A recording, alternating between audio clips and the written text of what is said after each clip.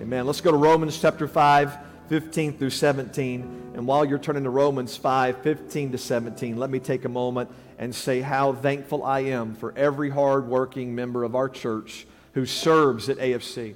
We have the best of the best here, and it's only by the grace of God. Everyone that we hire, everyone that we use, every volunteer that serves, you're amazing. Musicians and singers and workers and cleaners, you're amazing. And I just want to say thank you to everyone. It is a lot of work that it takes to accomplish the kingdom of God and the work that we do. So thank you for being excellent at what you do and for not being people that have to be forced to do things, but you love it. I just feel a gratefulness for you today. And I want you to know how much we thank you for everything that you do. It means a lot to the Lord. I know it does. It means a lot to me, and it's why AFC is such a great place. Welcome, everybody, to Austin First Church. This is the home of the originals here. We're the original church. We're not like any other church out there. We're trying to be like the one in the Bible. And so I welcome you today to the originals here at AFC, Austin First Church, all the way back to the book of Acts. That's the church you've walked into today. A church that shouts, a church that looks a little silly, a church where people talk in tongues. All that stuff that happened in the Bible still happens today. We're a Bible-believing church. You ought to be thankful we're a Bible-believing church because in the Bible there are miracles, signs, and wonders too. And if you believe those things have stopped, then there's no hope for your cancer right now. There's no hope for the pain in your body right now. But we are the original church that saw the dead raised, the blinded eyes open. We are the original church. And God can give you the original plan He has for you in this service. You've stepped into the original church. And we're trying every day to be more and more like that church. Romans 5 and 15. We're glad you're all here. Here we go. The Apostle Paul is teaching the church at Rome, people who are already saved, already have the Holy Ghost, already baptized in Jesus' name, members of the church. And he says here in verse 15, but the free gift is not like the offense. For if by one man's offense, that would be Adam way back, many people have died. That's a spiritual death. Much more the grace of God and the gift by the grace of one man, capital M, one man, Jesus, His death, His life He gave for us. Because of His sacrifice, He freely laid down His life for us. It has abounded to many. To many. Just like Adam was the first to sin, and we all come from sin, because of the second Adam, Jesus, because of His sacrifice, because of the gift of grace and salvation He gave to us, we all abound. We all have that gift accessible to us. Is anybody thankful for Jesus? He made up for what Adam failed in. So we come from a fallen nature, but because we're baptized in Jesus' name, repented, and we've got the Holy Ghost, now we've got another nature. We've got the Holy Ghost power in us, all because of the free gift. Everybody say the free gift. The free gift of grace. Thank God for grace. Romans 16, and the gift is not like that which came through the one who sinned. For the judgment which came from one offense resulted in condemnation all the way back to Adam. But the free gift, there it is again, but the free gift which came from many offenses resulted in justification. And all those people who killed Jesus at the cross, all the many offenses, all the many sins that came and added up and killed Jesus Christ, that was for our justification. We are now justified. We now have access to God. We now don't have to live in condemnation. We don't have to go to hell. We have the free gift. Anybody thankful for the free gift? Cost you nothing. The gift is free. You can get it if you want it. You don't have to pay for the gift. The gift is yours. Verse 17. For if by one man's offense death reigned through one, much more those who receive abundance of grace and of the gift of righteousness will reign in life through the one, Jesus Christ. This context is all about how we messed up. We come from Adam, the one who messed it all up for us. But then look what Jesus did. Jesus became the fix-all for what Adam did wrong. That's what the context is all about. It's all about how Jesus Christ paid the way, opened the door, gave us salvation for free. We can go get salvation, but notice the language, it's very important in verse 17. Much more, those who receive. Those who receive.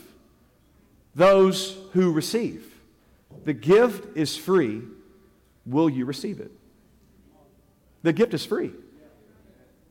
The reception is not. The gift is free.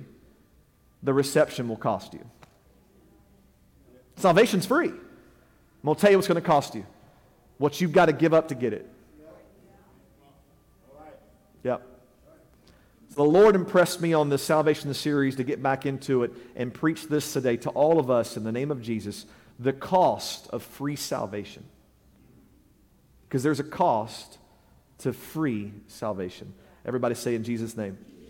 You can be seated today, and thank you for coming. I'm glad you're here. I hope I can be a blessing. I hope I can help you today. Anybody have a rich uncle? Okay. Please go win him to God. I'm just kidding.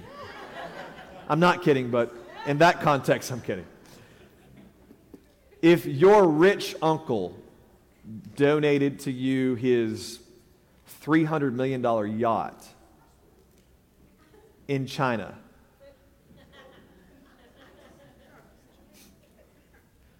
would you be excited? It's yours. He signed the paper over to you. $300 million yacht parked in the Bay of China.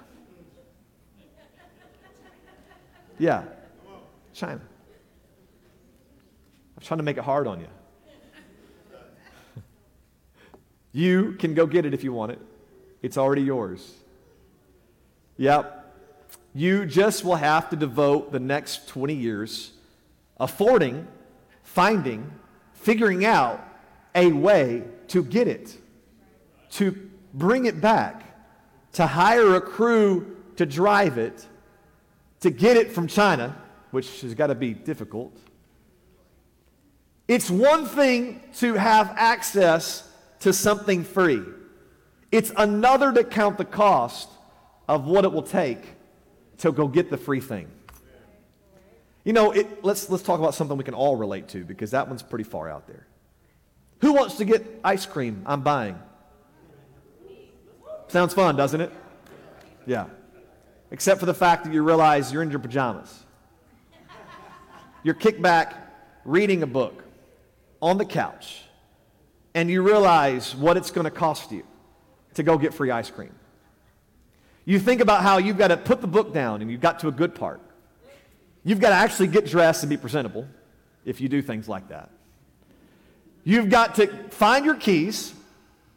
If you've got kids, you've got to get all of them dressed. You've got to get all of them loaded up.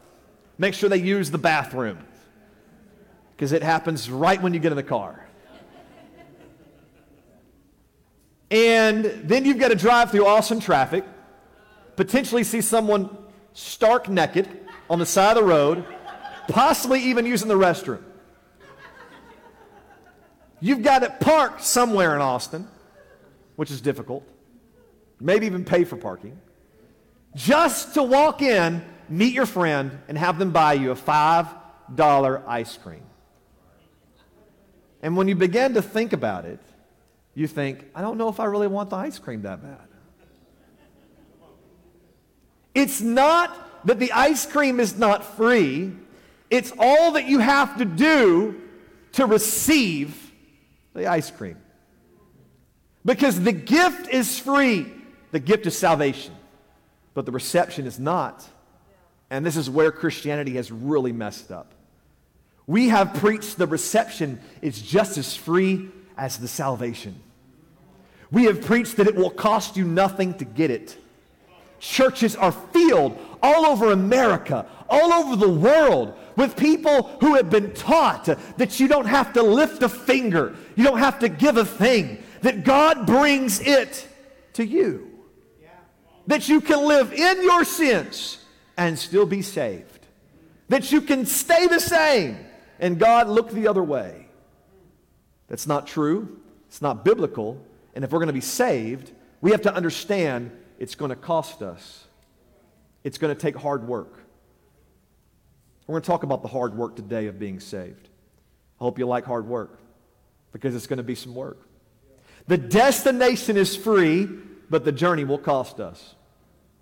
We can be saved, but that does not mean we're willing to pay the price to travel to get there to be saved. Y'all, nothing's free. Nothing's free. I know, I forgot I'm in America for a second. Whew, I forgot. My. Let me teach you a little bit about America. Let me teach you, all right? Let me help you out today. I'm not going to try to be political, but I do need to teach some things today. Nothing's free. It always costs somebody.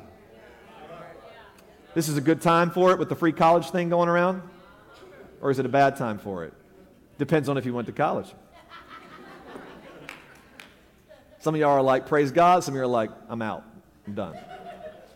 Nothing's free. The police that come to your house to save your life, not free. It's called taxes. You paid for it already. The fire department put the fire out. Thank you so much. You paid them with your taxes. Yeah. The emergency response team that came and got the steak out of your throat. They're not just your best friend. Okay? You paid them. It's called taxes. Nothing's free. The military that went and fought for your freedom. You paid them with your taxes. If you pay taxes. Ooh, y'all feel that? Oof. Wow. Healthcare.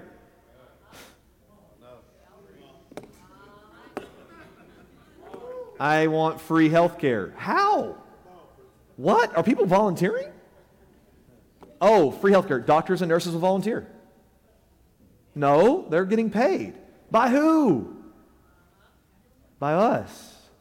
It's called taxing more. No such thing as free health care. There's just higher taxes spreading out the wealth. Nothing is free. I want to paint the picture because we're fighting against the spirit of the last days where we even think our salvation's free.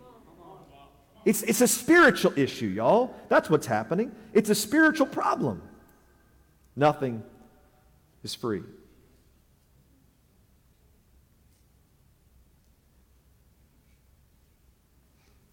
College tuition comes from taxes.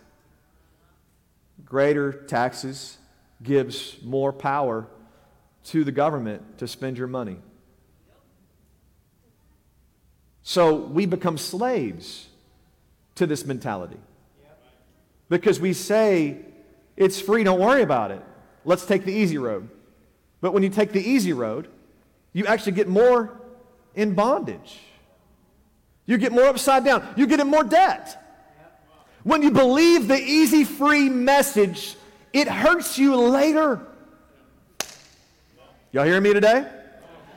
The church that believes I don't have to do anything, everything's for free, is going to wake up one day in judgment and realize everything costs. You'll either pay for it now or you'll pay for it later. I'm paying for it today. You hear me?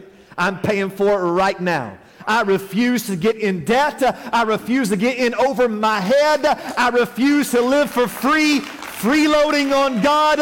I refuse to live this life not loving and sacrificing for God just to wake up one day in judgment and realize I didn't have the truth. I was just lazy, selfish. I believed a lie. It's not true. I'm using our government, and I'm using taxes, and I'm using free because it's the talking points of our day. It's a great way to teach you about the kingdom of God because our society has drifted from obedience to Jesus. It is slowly slipping back into legalism, much like the Jews under the Mosaic law, minus, of course, the devotion to God. The one world government that we believe by the study of Revelation that is supposed to happen in this world is really just a one world legal system. A one world government that has been prophesied is really just a one world police system, a one world military system, a one world judge, a one world king. It's just a one world law. Do you see that? Y'all, we are slowly moving more into legalism in our world. We're slowly moving into more laws in our world. Watch it. They're going to make more laws and more laws and more laws. Do you know why there's going to be more laws? Because there's less heart. And where there is less heart, there must be more law. We are slowly drifting back into Judaism. We're slowly drifting back into, if you don't do it, we'll stone you. We're slowly drifting back into, if you don't live what we say is right, there'll be a punishment for it. Because where you lose God, grace, mercy, and love, you have to have fear tactics, laws, prisons, and death. And the reason why our world will end up in a one-world government is because as we turn our back against God, people will be so violent and so full of hate and so full of darkness, the only thing to stop them will be men with big guns and bulletproof vests walking around saying, you better act right. Preach it, Pastor. It's the decay of a society. It's the decay of a society happening right before our eyes. Watch them. They will make more laws. While many Republican politicians don't necessarily live according to the Bible, they do at least act like they support parts of it. Probably to get our votes. But many Democratic politicians have actually taken a stance against the teachings of the Bible. This is public information that you can look up on your own. I'm simply stating the facts, not my opinion about the facts. I'm telling you right now, if you were to turn on the news and you were to go look at the reports, even President Biden's recent speech, you would hear a president of America put people in a category that believe that abortion is wrong into an extremist group where one day they'll have to lock us up.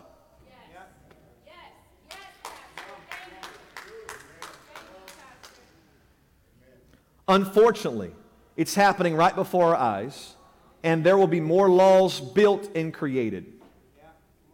And we will lose more of our freedoms. And this is why we must pray for our leaders. Whether Republican or Democratic, it doesn't matter. They all deserve the same amount of prayer. They all deserve the same amount of support.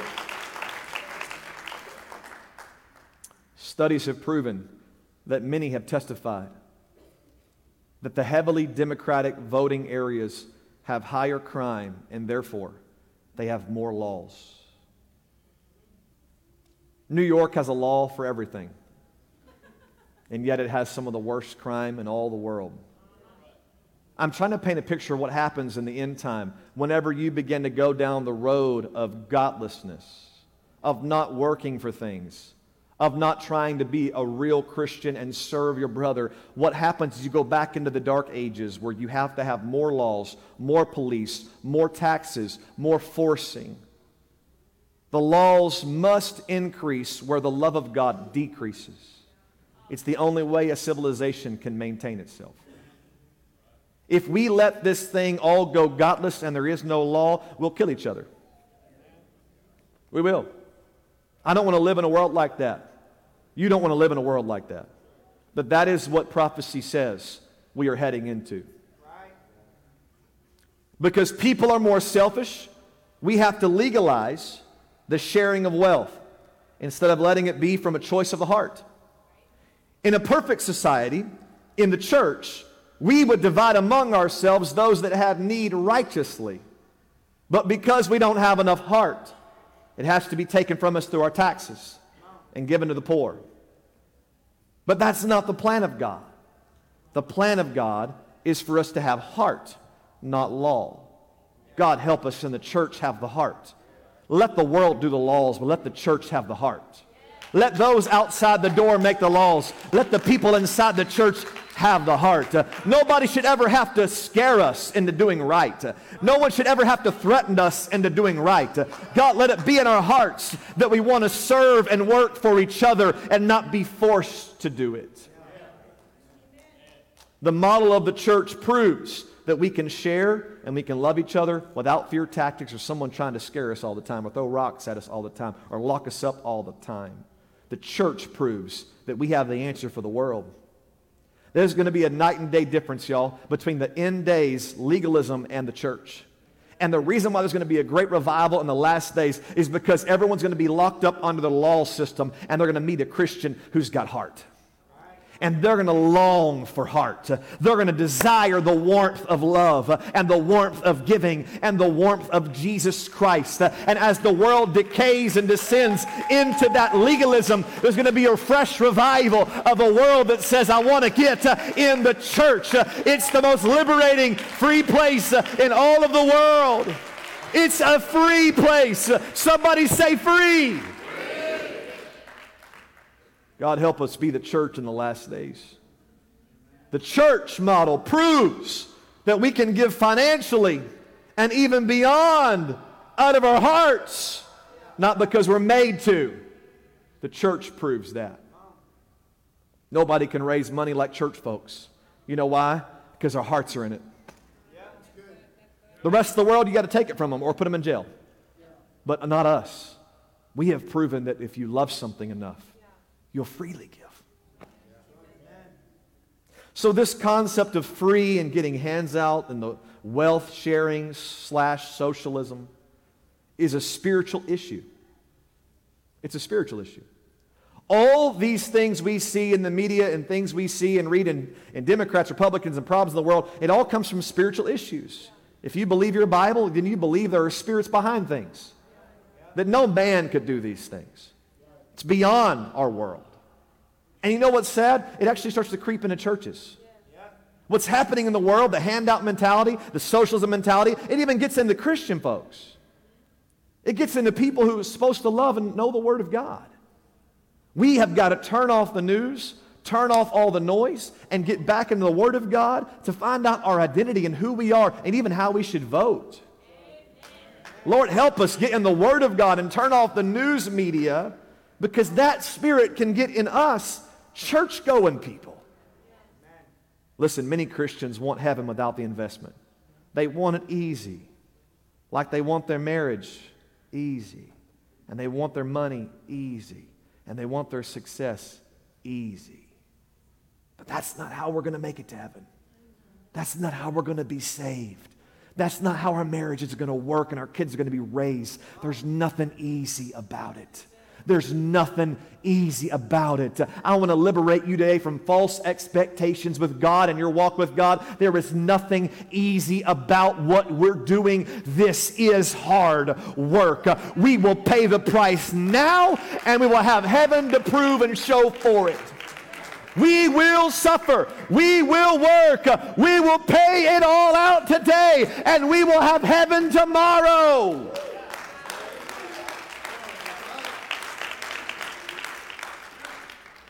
I've never seen a successful, lazy Christian. Never, ever seen it. If you're not willing to work, you cannot be a Christian. Plain and simple. If you're not willing to work, you cannot be a Christian. It is impossible. It's impossible. Christianity is hard work. Make sure you tell your friends when you invite them to church. Yeah, it's hard work. The disciples that Jesus picked, guess what they were doing? They were already working. I have zero record of Jesus picking anybody who was lazy, who was doing nothing. The Bible says specifically they were already doing things, trying to make the best of their lives. They knew how to work, because you can't have an anointing if you're lazy. You can't follow God. You can't be a Christian. If you can't work, you surely can't die for Him. The people that Jesus picked to be the leaders of the church were people who were hardworking people, hardworking men. They knew how to invest their time and energy and their heart and their passion. Jesus said, I'll make you fishers of men. You're still going to work just as hard. You're still going to work just as hard. I'm using my head mic today because my arms are so sore. Because this last week we did a lot of fishing and I had to do this a whole lot. Oh, man. And so I'm having to take a break today because fishing, even with modern tools, is hard work. Some of y'all never caught a 42-inch redfish, bull redfish, but it's hard work. Don't feel sorry for me, y'all. This is not a sacrifice. I'm not trying to get any pity, y'all. This was fun. But, I mean, we've come a long way in fishing. It's hard work. That's why Jesus didn't say, come with me. He said, I'm going to make you fishers, but you're going to switch what you're catching. You're going to work just as hard. You're going to put just as much energy into it, if not more. You're going to take the same work ethic that you had in your last life, and you're going to put that same energy and that same passion and getting up early and fighting and sweating and getting bloody. Put that same spirit into the kingdom. And we will turn the world upside down. Thank you, Jesus. Many in our church were raised financially challenged. You don't have to say amen. Many at AOC were raised financially challenged. But how much money you had growing up is not near as important as how hard your family taught you to work. I don't look down on you if you were raised poor. I don't think that matters one bit. I think what matters is, did you learn to work? Because if you learn how to work, you can do anything. In this world and for this kingdom we're serving, if you at least learn how to work, God can bless you with all the finances you could ever need.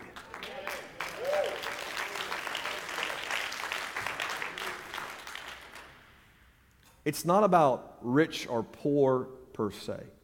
It's about working and lazy. Because rich is kind of more about how you work more than if you work. Some people don't have the mentality to make money. They have the mentality to work. And they don't really care about making money. But some people, they just have the gift. They invest the right way. They move things and shift things and they can make money. So it's not really about rich or poor. It's about, do you work? That's what matters. Are you an investor? Do you spend your time working for something?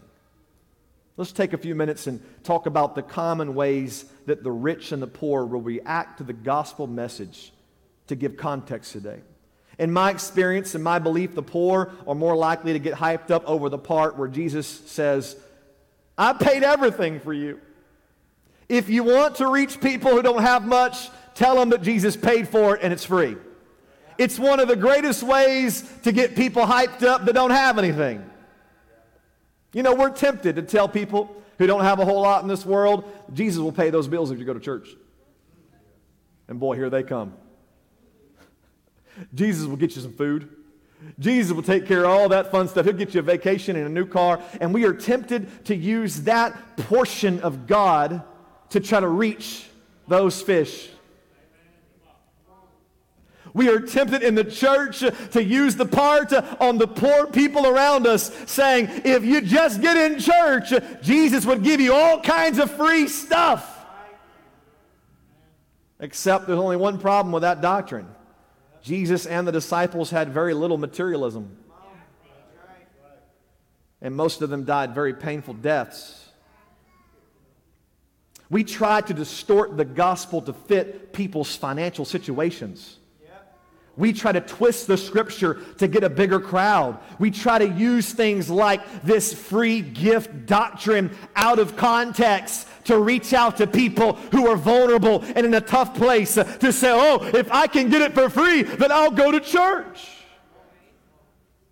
Just to let people down when they get in church and realize they have to get up in the morning and actually pray and fast and serve and give. And all of a sudden we let them down because we taught a doctrine that you didn't have to pay anything. And we hurt people instead of being honest and upfront with people. We try to tell those financially broken people the part where they could have it easier if they would just get in church. But the problem really is with the poor and lazy, not just with people who don't have much. It's with the laziness. See, lazy people will not last in church once they find out how much daily devotion it requires. We've never kept anyone lazy in the kingdom.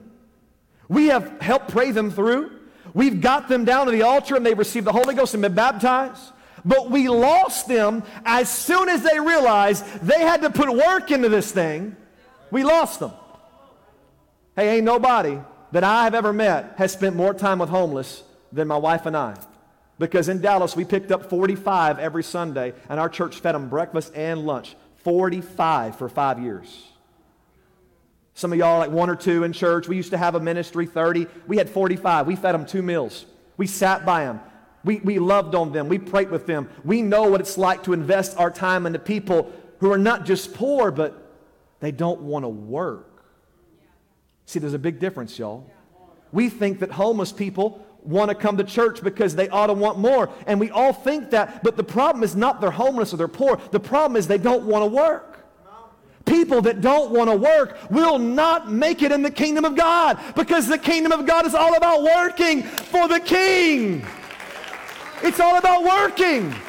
It's all about getting our hands out there and getting busy and pushing ourselves because we love the kingdom. The Christians are supposed to be givers, not takers. And if you have a taking poor mentality of taking all the time, of thievery, of stealing from your neighbor because you don't want to go work, if that's the spirit of you, you cannot be in the kingdom. Because the kingdom is all about giving up for others, not stepping on others to get ahead. How does the gospel work on people who have more wealth? The rich are more likely to get hyped over the part about heaven. If you want to really get the rich people excited about living for God, you can't offer them materialism because they already have it. How do you tell someone who's perfectly fit, straight teeth, supermodel wife, everything's perfect, big house, kids are amazing, they have the best schools, how do you sell Jesus to them when they don't have a sickness? They don't need your money, everything's good. The only thing you can put the gospel out there for someone with money and riches is you've got to preach heaven. Because the only thing that appeals to someone who has the world is the next world. Heaven.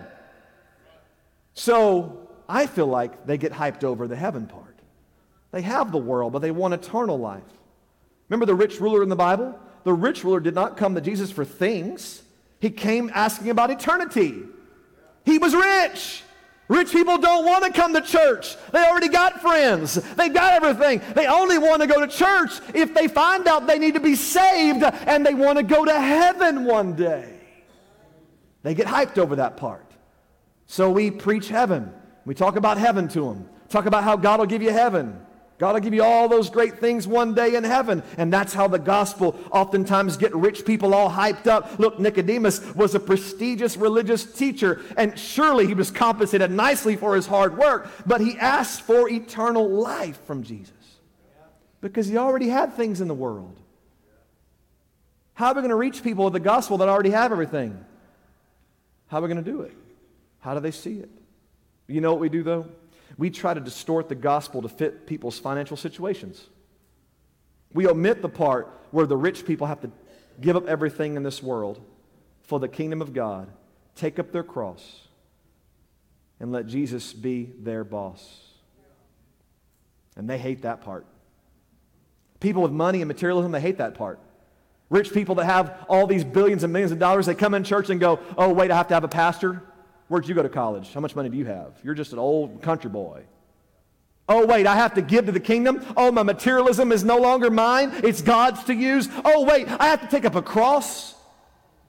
All of a sudden, the rich get frustrated with the gospel. And we have learned how to omit parts of the Bible to try to reach people. And it's not the right way to win the world because you haven't won them. Lord, help us to preach the truth today.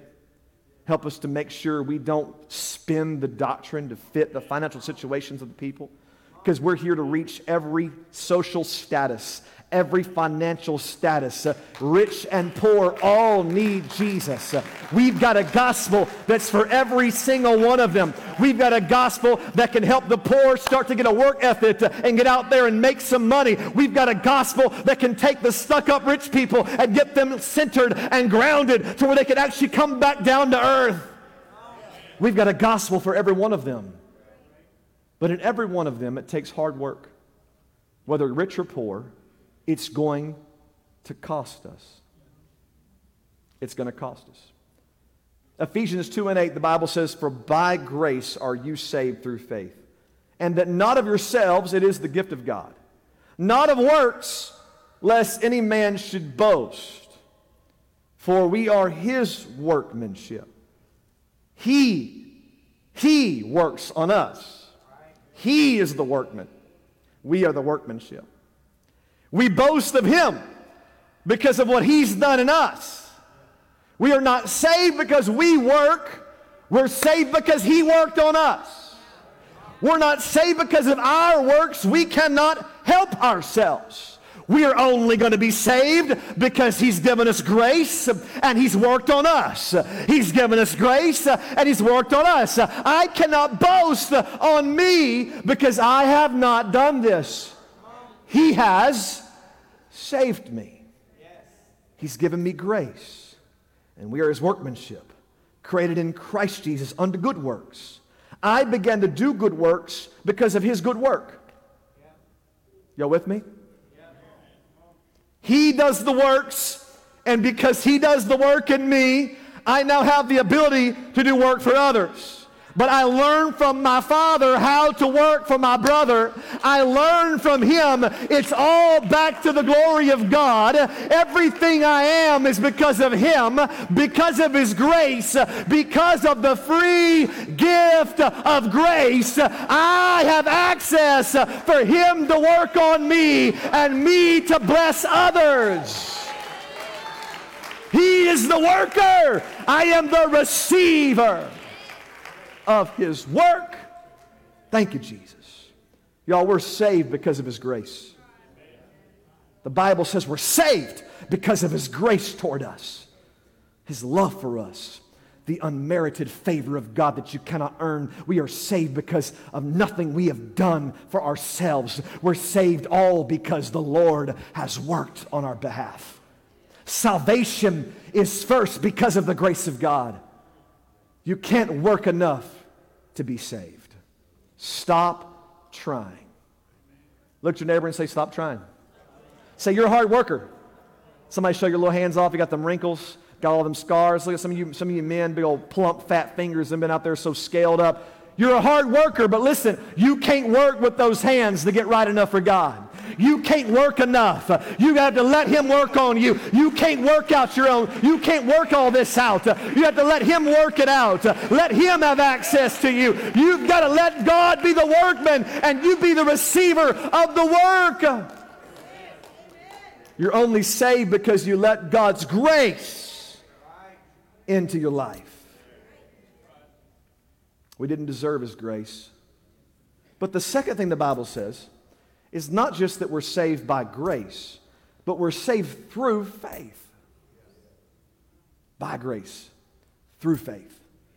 That's what the Bible says. Grace is the evidence that God believes we can be saved. Because why would God invest in something that wouldn't work? God is a good investor.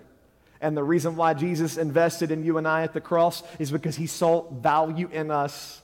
He saw something in us that could change. He saw something in us that can be better than what we were. He said, if I could ever get a hold of that piece of clay, I could make something of it. I am the workman. I am the grace giver. I am the changer of all things. I am the speaker of life. I am the one that can change you if you'll just let me work. Is anybody thankful for the grace of God? The grace of God is the evidence that you are loved by God. Thank you, Jesus, for grace. It's the evidence He believes in me. And every time God's grace is extended down into you, it's God's faith in you. That He sees something more happening in your life than currently where you are. He did not die in vain. He died for us because He sees us being saved. His death was the manifestation of His love for us. He didn't just believe we would be saved and do nothing. He was born of a virgin, lived and loved and died and rose again on the third day. Jesus didn't believe we'd be saved. He believed and worked Somebody think about it. To all those who believe in the free gift doctrine where you don't have to lift a finger, God doesn't believe in it. The Bible says he stepped down off his throne. He stepped off his comfy chair. He stepped off his little throne room where all the angels are at and said, let's put the gloves on and let's get to work. I feel like working for what I love. I feel like serving what I love. I feel like getting down there among the people, getting my hands dirty. He robed himself in dirt. Our God robed himself in dirt. Hallelujah. Our God's not lazy. Our God loves us enough to work. If you're not working for it, you don't love it. No such thing as sitting back and loving God. No such thing as not being connected and loving God. What you love, you work for. You get involved in. You get in the midst of. You connect to. Because he didn't just believe we'd be saved. Even God doesn't just believe. God does what he believes. He works a plan. He works faith. Yeah. When we say that we're not saved by works, we're saying that you cannot work enough to earn your salvation. You can't dry enough church towels, kill enough church roaches, or vacuum enough, Lord help us, goldfish crumbs off the carpet in the sanctuary to earn your salvation. You can't give enough money. Yeah, I said that one too. You can't do enough for the kingdom to earn and be clean because of your own goodness. There is nothing good. Our righteousness is as filthy rags. There is nothing we can do to earn his love. There's nothing we can do to make a God get off a throne and come down here.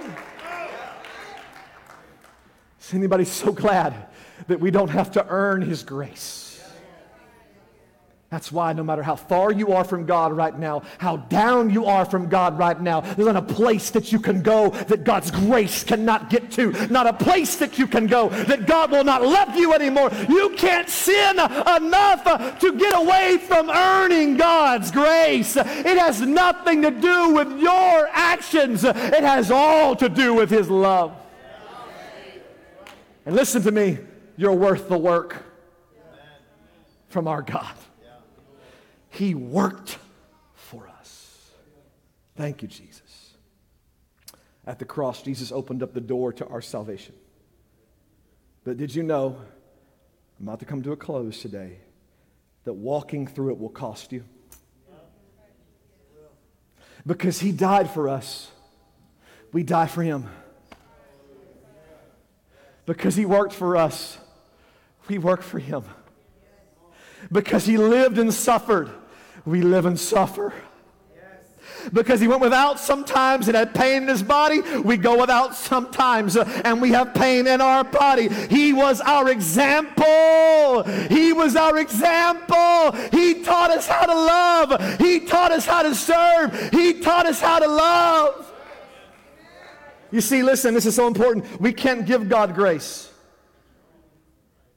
That's what he gives us. The only thing we can give God is faith. This is why we're saved by grace through our faith. You have to mix your faith with his grace to be saved. His grace is not enough for you to be saved. I'm sorry, the gift of grace is free, but faith will cost you. Faith's going to cost you. Faith's going to cost you. Grace is free, but faith will cost you. Grace is free, but faith will cost you. Hallelujah! Yes, God, speak to us today in Jesus' name. James 2:17. Since we're going to give God our faith, what does it look like? What's it look like in real life? James 2:17. Thus also faith by itself, it does not have works. If it does not have works, it's dead. But someone will say, you have faith, and I have works. So show me your faith without your works, and I will show you my faith by my works. You believe there's one God. You do well. Good job. Even the demons believe and tremble and have no works. But do you want to know, O foolish man, that faith without works is dead? Works is the manifestation of faith. If you truly have faith, you will work.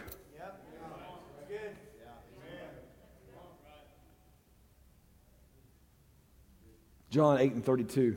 Watch this. And you shall know the truth, and the truth shall make you free. We love that part. That's a shouting verse right there. Hallelujah. But did you read the verse before it, verse 31? Then Jesus said to those Jews which believed on him, if you continue in my word, then you are my disciples indeed. Yeah. The Bible was written to people who were willing to work. Not people that sit back and say, I'm saved, I'm good, I don't have to do anything. It's free. It's free. Like my health care, like my stimulus checks. Doesn't cost anything. It's free. No, it's not free. It will cost you to get there. It will cost you to have faith. You can't be free if you're not continuing in the Word of God and you're not becoming a disciple. Then you won't be free. Matthew 16:24, then Jesus said to his disciples, if anyone desires to come after me, let him deny himself, take up his cross and follow me. What about that scripture? 1 Corinthians 9:24, do you not know that those who run in a race all run, but one receives the prize? So run in such a way that you may obtain the prize. What do you mean run? I thought I already got the prize. Wasn't the prize delivered to me at my salvation? Isn't it free? Doesn't it come to me via Amazon? Same day delivery? Why do I have to run if I have a free gift? Because the free gift is accessible. It's not there yet. You don't have it yet, but you can get it.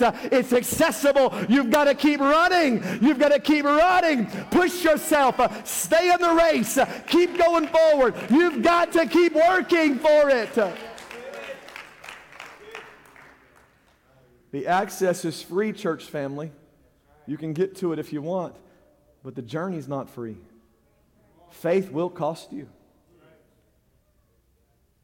What is the cost of free salvation?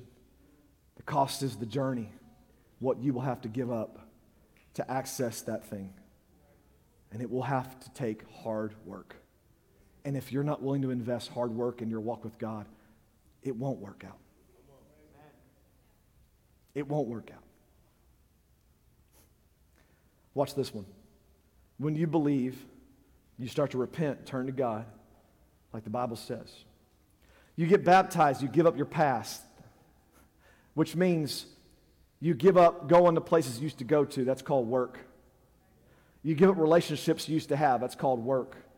Both repentance and baptism deal with who you are and who you're not going to be anymore. That's work, y'all. That means I changed everything about my life. I changed the way I spend money. I changed what I do with my time. It's all work. It's because of your faith, but it ends up in works.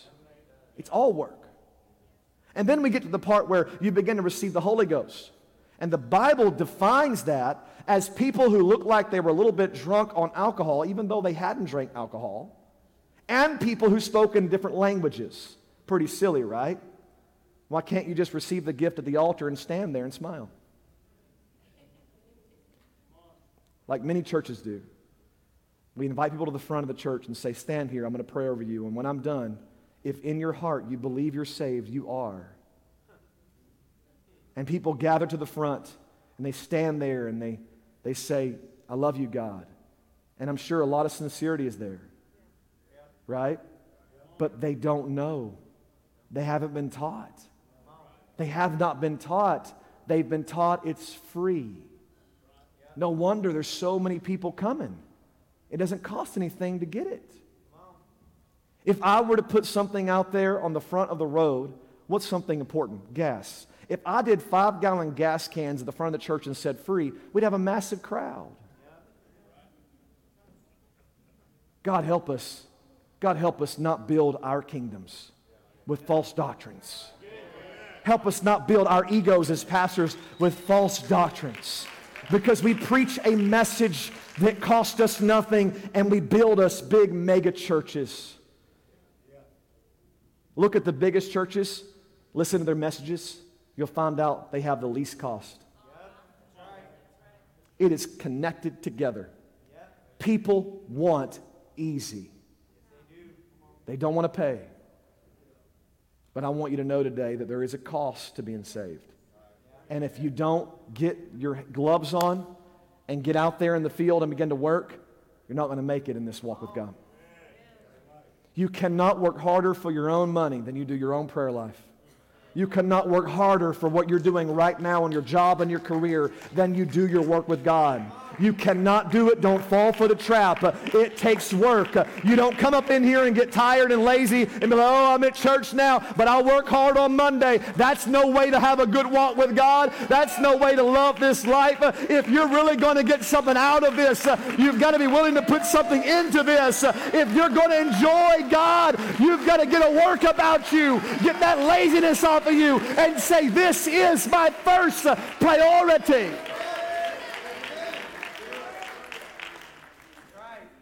Thank you, Jesus.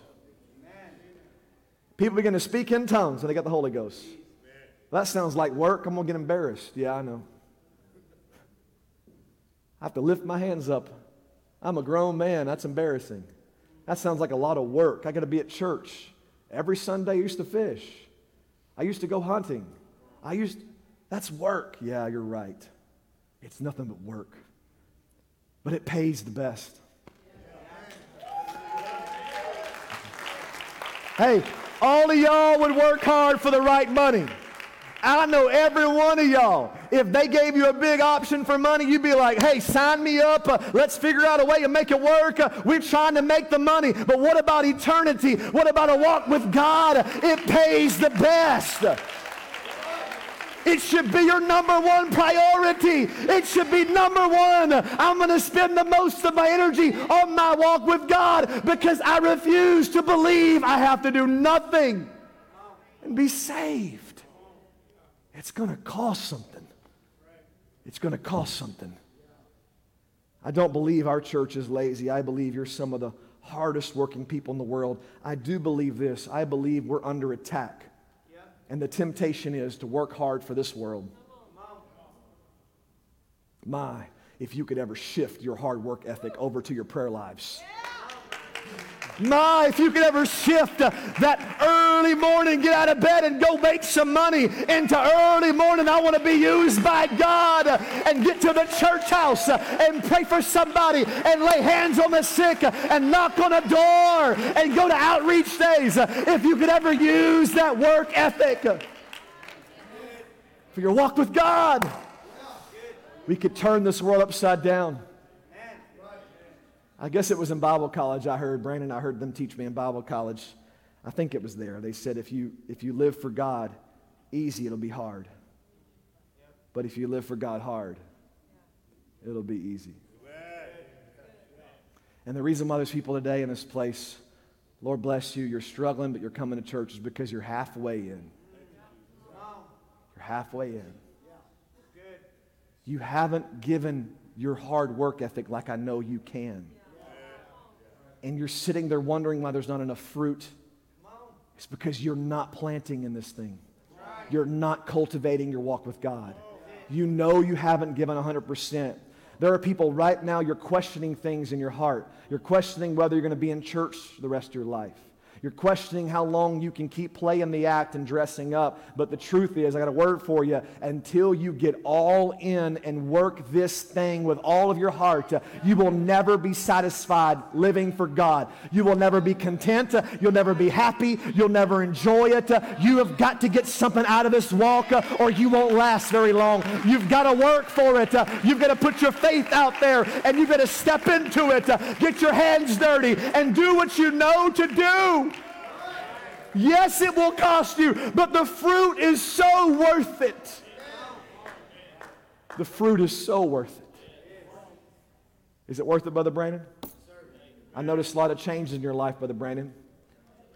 I'm so proud of you. He's a hard-working man. But now he's a hard-working man for Jesus. And look at what God is doing in his life. Take that ethic, take that passion, and work. Put your heart and soul into it, and God will make you a man of God, a woman of God, a preacher of God. He'll make a missionary out of you, an evangelist out of you. God will bless your life. Hallelujah. Let's all stand to our feet together. I'm done. Thank you, Jesus, for the word today. God, you have spoken to us. Thank you, God. Thank you, Jesus. We're going to take some time here at the close of service and pray. Thank you, God, for your word today. Come here, Brandon. Come up here for a second.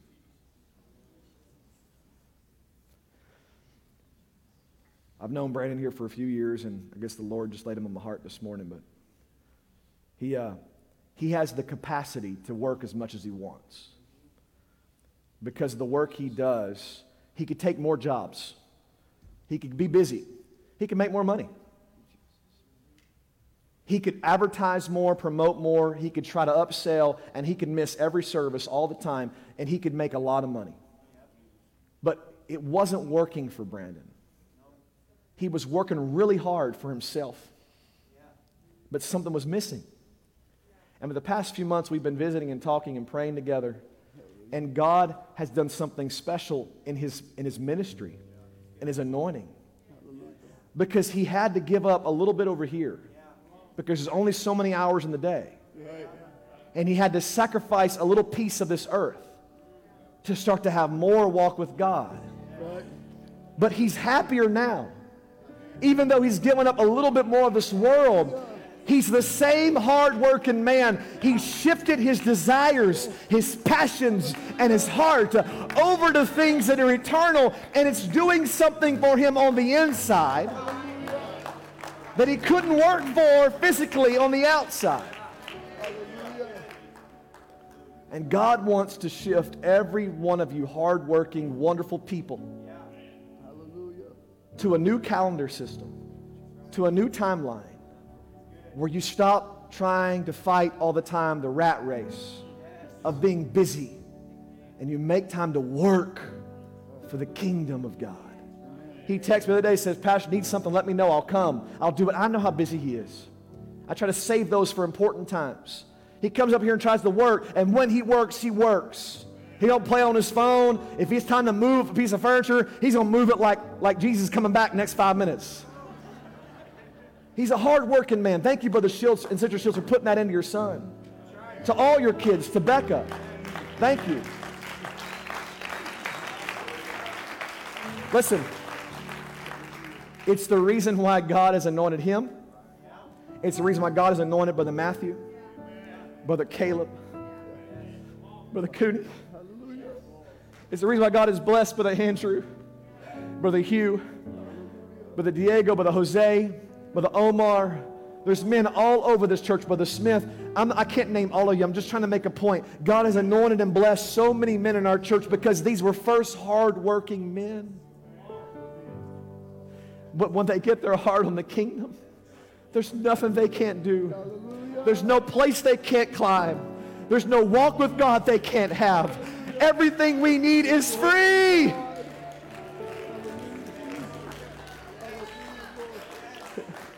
Everything we need is free. You hear me? The prayer life you want is free. It's just going to cost you to get up in the morning. The anointing of God you want to break the chains of generational curses is free. It's just going to cost you that commitment to get your hands to the plow. You can be a man of God of your home. You just got to work as hard on your marriage and for your children and for your walk with God as you do anything else in life. Hear me, man. Listen to me. Your wives, if they're full of the Spirit of God and they're Christian women, if they have a heart for anything for God, they could care less how much you work to make money. if you neglect them and your walk with God, they could care less. They don't want money and you being mean all the time. They don't want money and you being rude. They'd rather you make less money and let there be peace in the house. Power and anointing and gifts of the Spirit. Grace of God. Let's work. Let's don't be lazy. Let's don't sit back. But let's work for this. Because He worked for us. He stepped down off of His throne and said, let's get to work. And today we're recipients of His grace because God loved us enough to put elbow grease into our lives.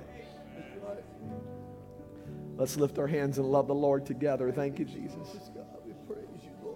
If we're going to go to heaven, it's going to take sweat. It's going to take a fight. If we're going to make it, it's going to take every service going to the front, praying until my face is red. If we're going to make it, it's going to take every morning. If we're going to make it, it's going to take every drop of our energy. But it pays the best. The wages of sin are death, but the wages of righteousness is life. It's going to be worth it, church family. Keep on pushing. Keep on working. Just invest in eternal things. And you will be saved in Jesus' name. Thank you, God. I'm going to open up this front today for a time of real worship and openness to God. Somebody let your faith pull you down to the front of church. Don't just say, I have faith, but let your faith manifest into lifting up of hands, into speaking in other tongues, into openness. Let your faith produce works. If you're not working, you don't have real faith. We've got to work. We've got to work. Not for our salvation, but to just go forward because of our salvation. The gift is free. The gift is free. The journey is not. Lift up some hands, church family, because the journey will cost you. Lift your voice, church family, because the journey will cost us. Get out of your comfortable pew today, church family and guests, because He got off His throne. Get out of your chair and get up here and begin to give worship to God. Begin to praise Him. Begin to love Him. Come on, it's free for you if you want it. The Holy Ghost is free today if you'll give it up. You can receive the power of God in this service. Oh, yeah. Oh, there's nothing free. Nothing truly free. Nothing truly free. Let's lift up some hands and pray. Let's don't be quiet. Let's don't be silent. Let's don't just sit here. Let's understand, if we plant, we shall reap. If we plant, we shall reap. If we invest, there will be a reward today. Every day is my work day with God. Every day is a day to seek His face. Every day is a day to seek His face. I'm halfway in and I'm distracted. It's because you got to work this thing. Work it. Invest time into it. Invest resources into it. And watch God work in your life. Watch God bless you and use you. Thank you, Brandon. Oh, God. Let's love Him together right now. You're ready to worship the Lord, praise team? Let's do it. Hallelujah. Let's do it in Jesus' name. Let's activate our faith. Let's engage our hearts. Let's give ourselves to God. Let's don't be lazy. Let's don't sit back. Let's push a little further. Go a little further. Let's work for it. Let's push. Let's invest prayers. Let's invest time.